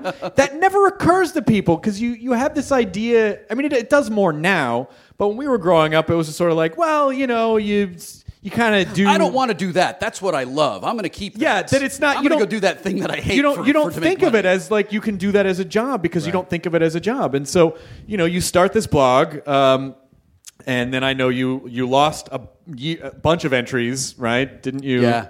Was it you were on a platform? He had a huge database meltdown. And you lost a bunch of entries, and you started it again, and you kept going, and you turned it into a book, and then you turned that into another book, and And really, you've managed to build this career off of stuff that you care about. And what's great now is that people know who you are, as opposed to just the angry kid inside. It's been really weird, man. Like, I try not to think about it too much because I don't want to be like Lenny with the rabbit, right? And it's really easy. Are you Will? Just, Crush, yeah. And I don't want to think about it too much because I don't want to. I have this joke with my wife where I'll say like, I'm kind of a big deal, and I just mean it. I just mean it as a joke, and I'm actually just doing my best Nathan Fillion as Captain Hammer impression when I do that. And by the way, when you have Nathan on your show, if you ever want me to forgive you for not having me just come hang out and sit in the room when you had Matt Smith on your show, okay, you better bring me over to just come over, hang out, and be like, oh, that's my weird friend who sits in the corner and drools and drools in excitement because he's in the same room as you. That's Are his you job. Nathan? Are you All Nathan? So I don't know. I'm really grateful, and I'm glad for the opportunities to work. And the coolest thing is I've been able to kind of reach out to people and show people that self-publishing is possible, and doing what you love and making a living at it is possible. And a lot of this came from raising children. Because when you married Anne, who is awesome. Yeah, I was at your wedding. I remember some of it because it was when I was still drinking. It was a good wedding. Yeah, it was a really fun wedding. Time.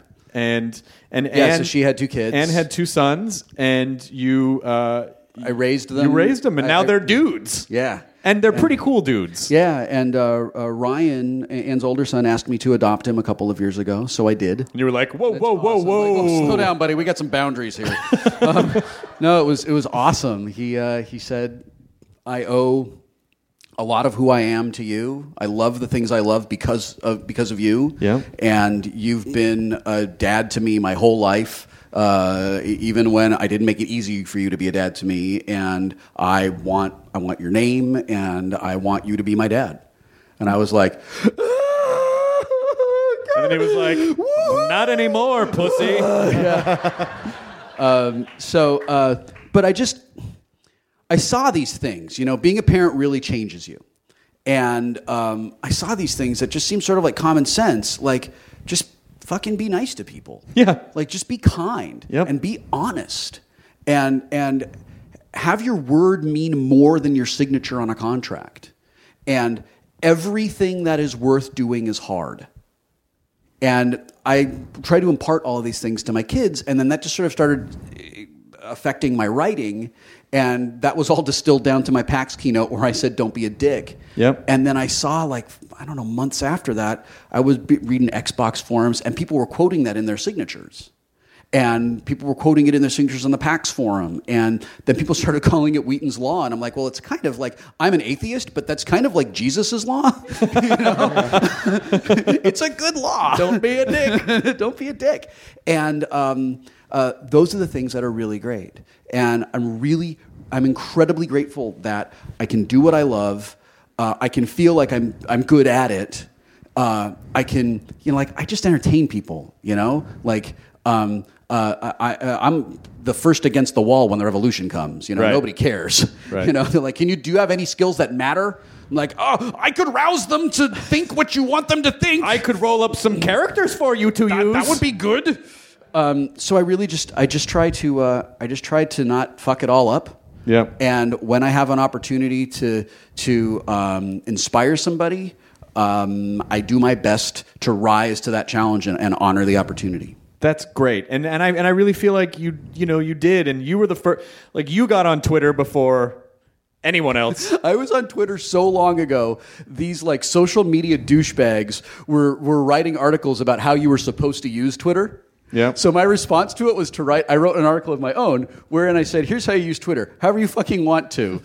And whenever someone says, this is the right way to use Twitter, and if you don't follow back, you're not doing it right. What they're actually saying is, this is going to be huge, and here's how I can benefit from you using it in a way that serves my core business. Right. And I made a lot of enemies among the SEO douchebags. Right. And listen, if you, I'm really happy to like. I'm proud. That's a achievement unlocked. Well, I remember right when I came into Twitter after you did, naturally, like every kind of nerd thing, and then there was that moment where you started getting massive amounts of followers, and I remember seeing your tweets where you were like, I have 90,000 people following me now. It was like 30,000, 50,000, 90,000. Yeah, and you kind of were like, whoa. I know, like I could see even in just the short tweets there was like performance anxiety. Yeah. Like it's like, don't say penis, don't say penis, don't say penis, penis. Yeah, so I wrote this thing. It's like how I'm going to disappoint you. Yeah. I remember that. Yeah. Don't follow me on Twitter. It's going to suck. Yeah. Here's why. But I think, and I certainly feel like this for me too. It's been a great way to. I think it really connected you to like-minded people. It did what it was. That's an obvious thing to say. It did what it was supposed to do, I think. Yeah. And to see all the support, like when you popped up on Big Bang Theory, and I mean, you're now a geek legend. Like you're someone, and I hope you understand this. You are someone that, and I know you don't want to hear it, but I know you're someone that little kid would look up to and be like, oh, I want to be like that guy. Oh. Yeah? No? What he's really saying is, will you adopt him? No, I'm just thinking about that. Like, who you should, when you're an adult, you should be the person that young you would have looked up to. Well, like that's a great challenge, though. Like if you can do that, not like, hey, look, I crush things, whatever. But you should be like, if there was that guy who like inspired you. That person who, like, I just wrote a thing about this recently. There was a librarian that turned me into a reader. I want to be with the guy who crushes things. And okay, well, no, but I think that's cool. Like, if I could be a guy, like, I would be Han Solo. Yeah. I'm never going to be Han Solo. It's not going to happen. You're not rogue. You're not. Well, no. Listen, the truth is, I'm Luke Skywalker who wants to go to Tashi Station to pick up some power converters.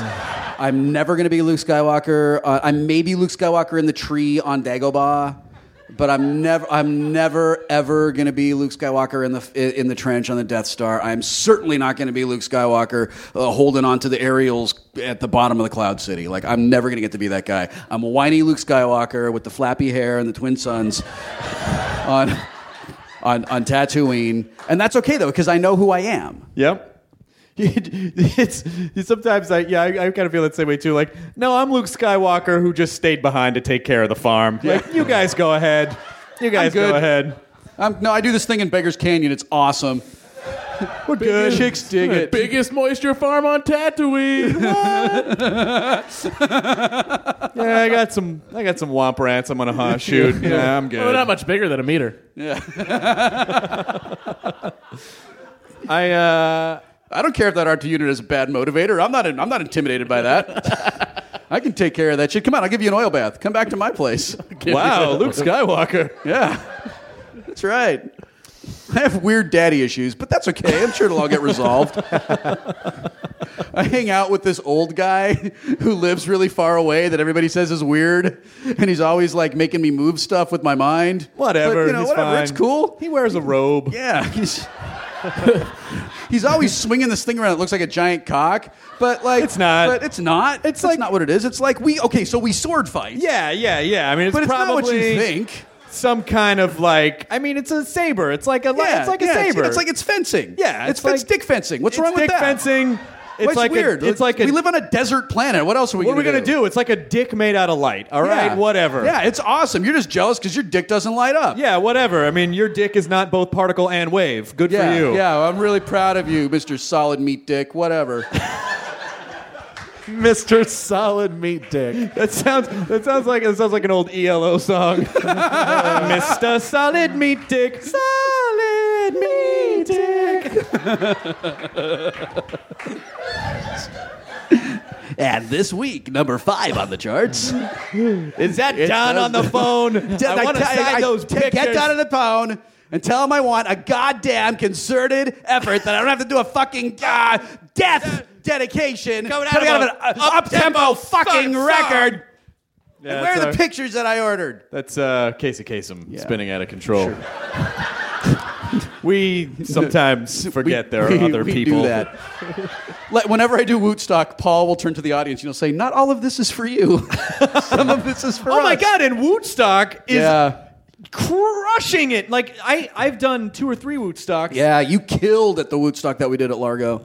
Largo was a blast, and thank you, and Comic-Con was a blast, and then I was where I heard they turned away Joss Whedon at the door. Fucking we were performing at this venue, and I think Jed came with it. Was it Jed? It was Joss, Jed, and Marissa. And they came in this venue where they did Wootstock was used to having, I don't know what. It was like a rock show. It was a rock club, and so they were, Bikers and punkers, yeah. And so I was like, cool, I would have come here when I was 18. So Joss Whedon and Jed show up, and I don't know, they're not on the list, or the show's already started, something they don't let them in. And we had told them, listen, we know Joss is coming, so just, let him in. And I don't know, I think that maybe the bouncer couldn't read. Right. So I think that might have been part of it. And I think, I'm really confident that that none of his bookmarks are unrelated to porn and tap out. Yep, that's right. So it's very unlikely that he actually was familiar with Joss or anything like that. He's gonna pound that Rockstar energy drink out of a douche right after he fucks his Ed Hardy t-shirt at Dickhead Camp. Yeah. It's an old comedy bit. But they turned away Joss Whedon, and then we were all heartbroken when we found out after the show. Yeah, not because we were bummed that he missed the show, but because we were like, wait, we could have hung out with Joss Whedon? Yeah, we could have hung out with Joss, and then literally trying to plot the nerd assassination of the bouncers. Like, you don't even know what you just did! Yeah. And then we imagine like what would have happened if we had known it was going on and said to like 700 people, however much it was, guys, Joss Whedon's outside and the bouncers won't let him in. Would you like to help out? And then just Internet Vigilante Squad assemble! And then you just see like what would happen is just like the like fire ants would devour the bouncer, all the nerds, and then come away with this skeleton that would collapse. It would have happened. Would then step over to. It would have happened so fast that the skeleton would have still been standing, and then it would have collapsed, revealing Joss behind it. Yep, exactly. And then we all would have cheered. Yeah, and then the show would have gone on. Just like in Piranha, when Jerry O'Connell gets eaten from the waist down. Now he had a waist down when you guys did Stand By Me, right? Yes. So I was up in Vancouver working on Eureka when Piranha came out, and I was at dinner with Niall Mater and Neil Grayston, and Niall plays Zane and Neil plays Fargo, and we were having a really, really great dinner. I love Vancouver; it's probably my favorite city in the world. Vancouver, and it's the thing about downtown Vancouver is that like you cannot swing a hockey stick without hitting an amazing restaurant. I thought you were going to say you can't swing a hockey stick without hitting another hockey stick. That's funnier. That's why you're a comic and I'm not. I'm going to punch that up and resubmit it on Rewrite Night. All right. So we were having just a really, really great dinner, and we had decided that we were going to go see Scott Pilgrim versus the World, but it was only playing at one theater that was kind of a hassle to get to, and none of us really wanted to see it none of us wanted to see it enough to go on that quest. Neither did the rest of the world, apparently. So then we decided, okay, well, we'll just go see Inception up at the Scotiabank because that's closer. But fuck, Inception starts at 10, and it's a 3-hour movie, and I don't want to do that. And you know what else starts at 10? Piranha 3D. And did you guys eat a lot of spicy foods? Yeah, we were like, only a fucking jerk would see that.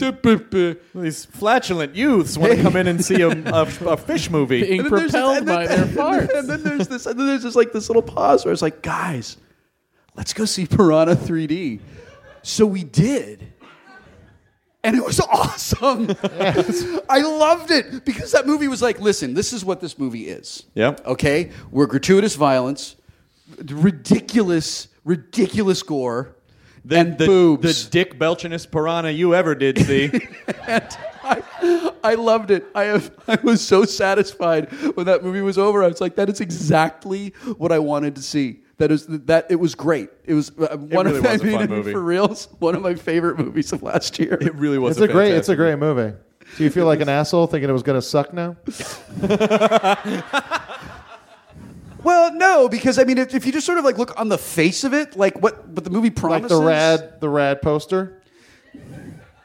You have to excuse Jonah. He loves. This is my world. This is what I live with. He loves That's what does piranha. to me. He loves the fish piranha. So No, any kind of- I see. Yeah, he's I see. a Have you ever piranha-phile. fucked a piranha out of the tank? No.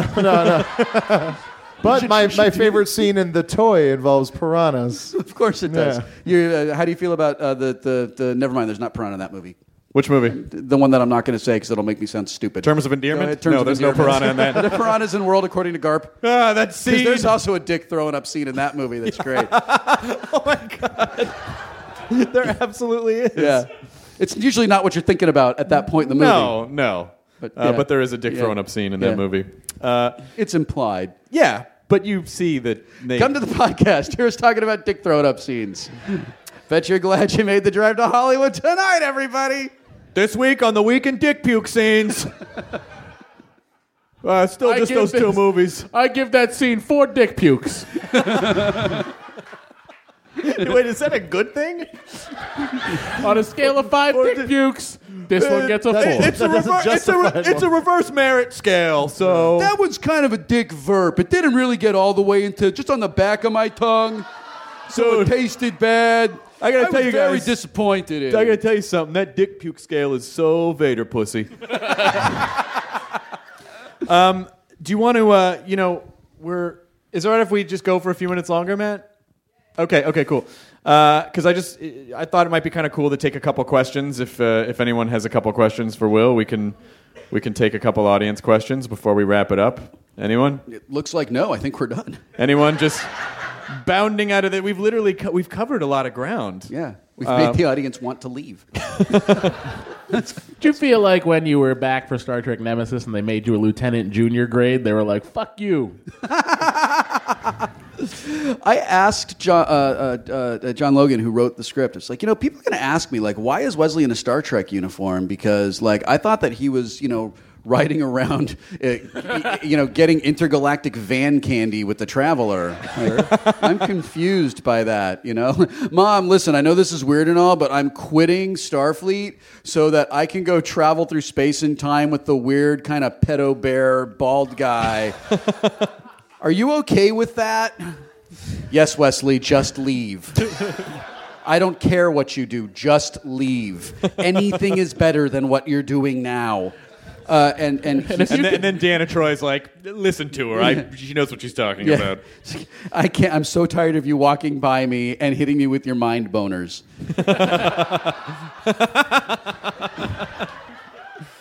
Oh yeah. So I asked him that, and he said, "Well, maybe he put on the uniform to be like, respectful of being there, or like maybe the Traveler thing never happened." And I was like, "Really? It was a dream." Like, was that what you're telling me? He's gonna be in the fucking. Like when you he's made gonna that be in the Sonic. He's gonna be in the Sonic shower with Patrick Duffy. Like that's how that went down. Whatever, dude. Could have been like when you were doing that experiment in engineering with the warp bubble, and then your mom was like, "Where is?" And she was everybody?" stuck on the inside, and she was like, "Yeah, that's where it was all happened. It was alternate universe stream, guys. Like you've never heard of that." Rebooted Star Trek. Yeah. We went to the rebooted Star Trek premiere together. We together. had so much fun. And we went to The Watchmen together, and we went to rebooted Star Trek together. And we did that inside of like 3 weeks. Yeah, it was a fun couple of weeks. We leveled up when we did that. Absolutely God, that was great. We took those guys down. What you guys have to understand is that, of course, to the person who is not on Star Trek, it seems like, why wouldn't you want to be on Star Trek all the time? But I know it was difficult when you were doing it, like we said earlier, but also... You guys, you know how nerds can be. Nerds can be very arrogant and entitled, and they like what they like. That's crazy talk. You're doing it now. Here's what I imagine. I imagine now you're the chief engineer on the Titan with Riker. I need to imagine these things. Okay, to keep that timeline of Star Trek going in my head. Good. Good. But would you sit on the other side of Jonah? Everyone back out of the theater slowly. But I experienced firsthand people coming up to you and being like, "I fucking hate your character. I wish you would die." Like That was literally the worst. in your face, Yeah. like you're not a human being. Yeah. Telling you that they hate you. The reverse side of that has really started to come out. Maybe I guess probably over the last 5 years, I've been meeting people who are our age, and they grew up watching Star Trek, and I meet people who are engineers and scientists because they thought Wesley was awesome, and they wanted to do that. A friend of mine was recently in Antarctica driving robots around the Arctic tundra, observing seals and living. Heidi Klum's husband? Heidi Klum's wife. Seal's a lady. Actually, I have some fan fiction where he is Heidi Klum's He wife. would be so spotted in the snow. It would be like Seal. That's obviously Seal. That's not. No, he'd be swimming in a whirlpool. But he said, I never said this to you because we're friends and it would be weird, but I am going to Antarctica because I thought Wesley and Geordi were so cool that I wanted to be an engineer, and I made the choice when I was like 8, and I'm going to. He's like, I'm leaving for Antarctica in 2 days because of that, and I meet people who tell me that the only way they could have a relationship with their parents was through Star Trek. That was a thing that they did together. My son and I really wanted to like Dollhouse, and we stayed with it all the way to the end. So we should get a badge for that. and It's made of shit. and at the end of the season, Nolan turns to me and he says, "I can't watch this anymore. The only reason I watch this is because we watch it together." And I said, "Well, that's the only reason I'm watching it. Like, we should watch something that we both like." But the flip side of that, and Just out there, just so you know, now Joss Whedon's never going to try to get into another Wootstock. I don't think it's Joss's fault. That I think that they hired him to do something and then they wouldn't let him do it. Yeah. I really think that's what happened. I have met people who have. If I could build the time machine, I would go back to angry young me and I'd be like, "Dude, okay, first of all, don't be so angry. Your life is amazing, and you just don't realize it because you have no fucking perspective because you are a child." So that's number one. And number two, all these people who hate you right now, you're going to meet by a factor of 10,000 people who think what you're doing matters. It inspires them. It matters to them. And I'd be like, "Fuck you, dude. Get out of my, I don't know. I'm playing Game Boy." Are you sure you wouldn't be like, "Hey, creepy older guy with a beard, get out of my room"? Furthermore, how did you get in here? Nah, that stuff happens so often that I just be like, "Look, again? You might as well just let me see your wiener. We have the same wiener." If I blow you, it's not gay. Look, it's temporal masturbation is technically what it is. Come on. There's going to be a movie called Human Centipede. Don't you want to be ahead of the curve? Don't you want to be Just ahead. Yeah, going back and blowing yourself in time. That right now there's a 15-year-old boy who's like, "I'd do that."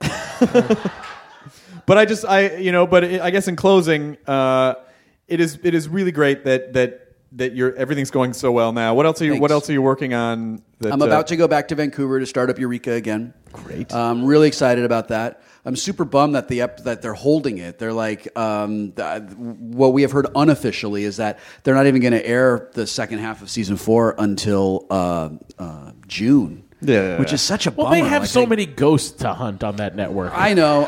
Listen, I get it. A lot of haunted places. Listen, I understand. So many haunted places. There are only international. And there's only so many hours in the day that and there's a lot of wrestling that goes on that is science fiction related. As long as they can make another Sharktopus, I am fine with it. Okay, so the very first Blu-ray I bought was Mega Shark versus Giant Octopus. Such a great movie. And I loved it. And Ann and I were so excited for Mega... What was it? Mega Python versus Gatoroid? Gatoroid. Because they filmed it at the Arboretum in Arcadia, and we used to go there all the time, so we could pick out where things were, and we were like, it's like, oh, we had a picnic underneath that palm tree once. There were no giant alligators in there then. But guys, they've really let that place go to shit. Okay, so Debbie Gibson is amazing. I love her. My wife knows this.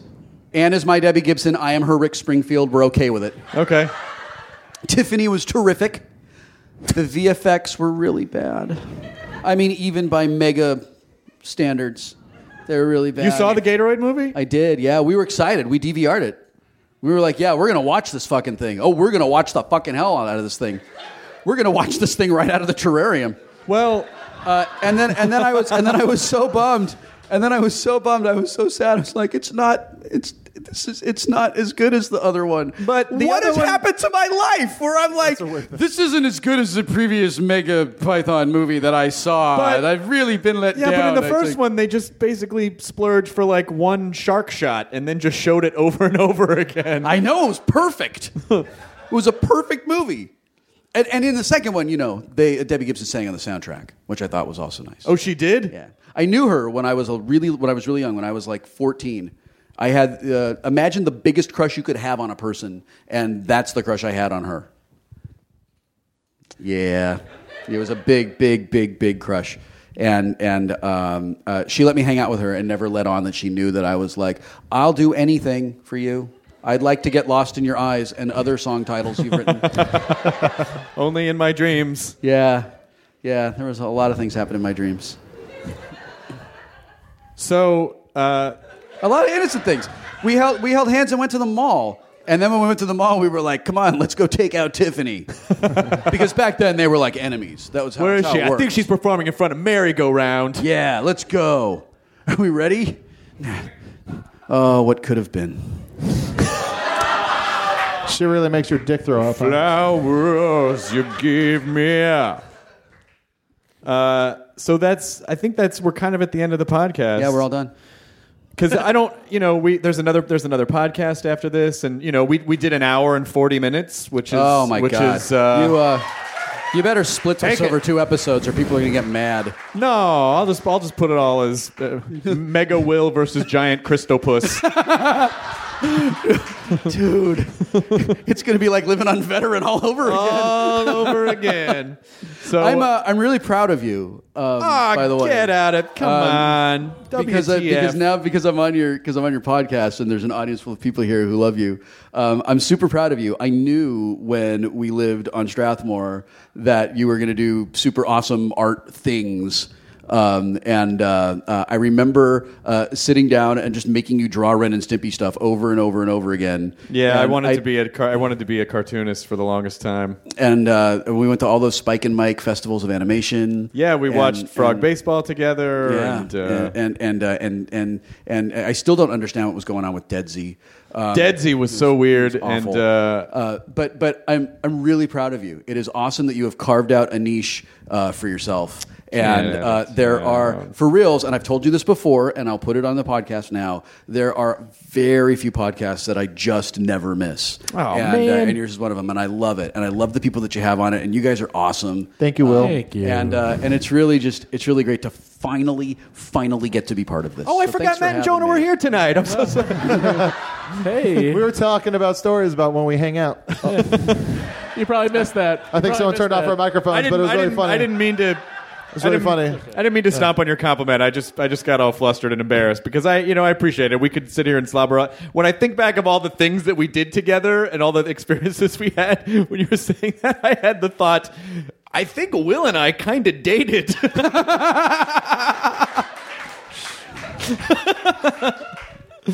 I guess we kind of did. Yeah, without the fucky parts.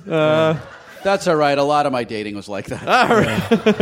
Nerds. Anyway, thank you so much, Wil Wheaton, for being here. Thank thanks you for coming, guys for everybody. coming out. Thank you to Smodcastle for letting us do another live podcast here. We'll see you again very soon. Ladies and gentlemen, enjoy your burrito.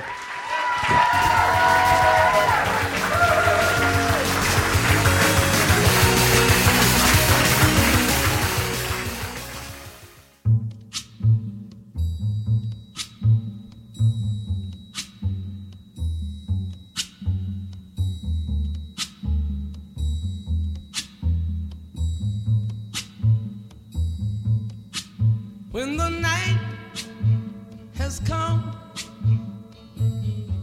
and the land is dark and the moon is the only light we'll see. No, I won't be afraid. Oh, I won't be afraid. Just as long as you stand by me. So darling, darling, stand by me. Oh, stand by me. Oh, stand by me. Stand by me. If the sky so beautiful, could have been so right. You can hold what could have been on a cold and lonely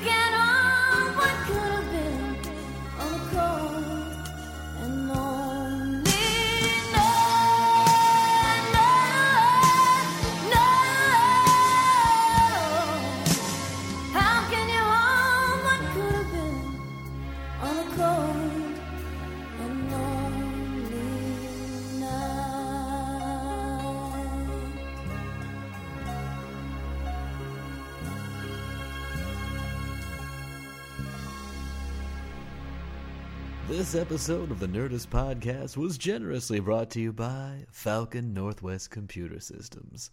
Custom build the PC, laptop, or desktop computer for you, complete with your awesome company logo.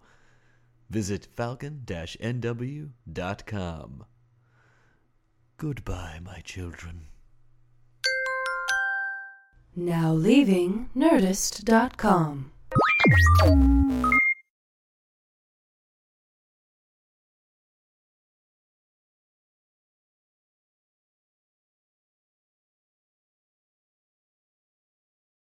It's all a lighthearted nightmare on our podcast, Morbid. We're your hosts. I'm Alina Urquhart. And I'm Ash Kelly. And our show is part true crime, part spooky, and part comedy. The stories we cover are well-researched. He claimed and confessed to officially killing up to 28 people. With a touch of humor. I'd just like to go ahead and say that if there's no band called Malevolent Deity, that is pretty great. A dash of sarcasm and just garnished a bit with a little bit of cursing. This motherfucker lied.